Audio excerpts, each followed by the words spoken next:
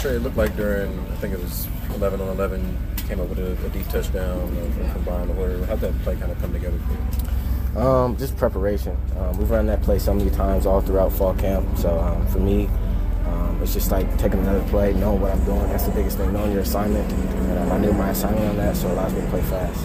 Obviously, everybody already knew you're a fast guy, but Coach McDaniel said something that you made progress on is all the receiver stuff that helps you get open, obviously. How much progress do you feel like you've made since you got drafted? I have a great room, obviously, as you guys know. They've helped me come along, you know what I mean? So thanks to those guys, and I'm continuing to progress as fall camp goes. I don't think it never stops. So for me, just taking all the, years that I have in my group and just trying to apply it to myself and just try to be the best player I can be for myself and for the team.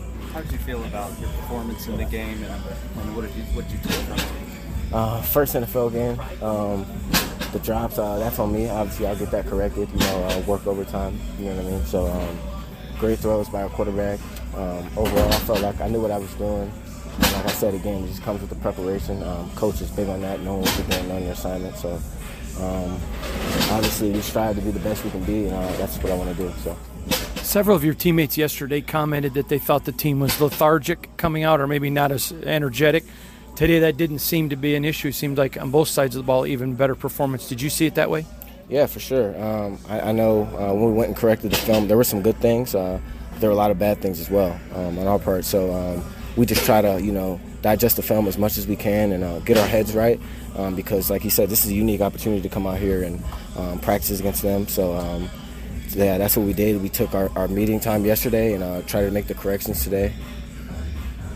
That's good. Thanks, Trey. Thanks, Trey. This has been a Las Vegas Raiders Insider production on the Fans First Sports Network.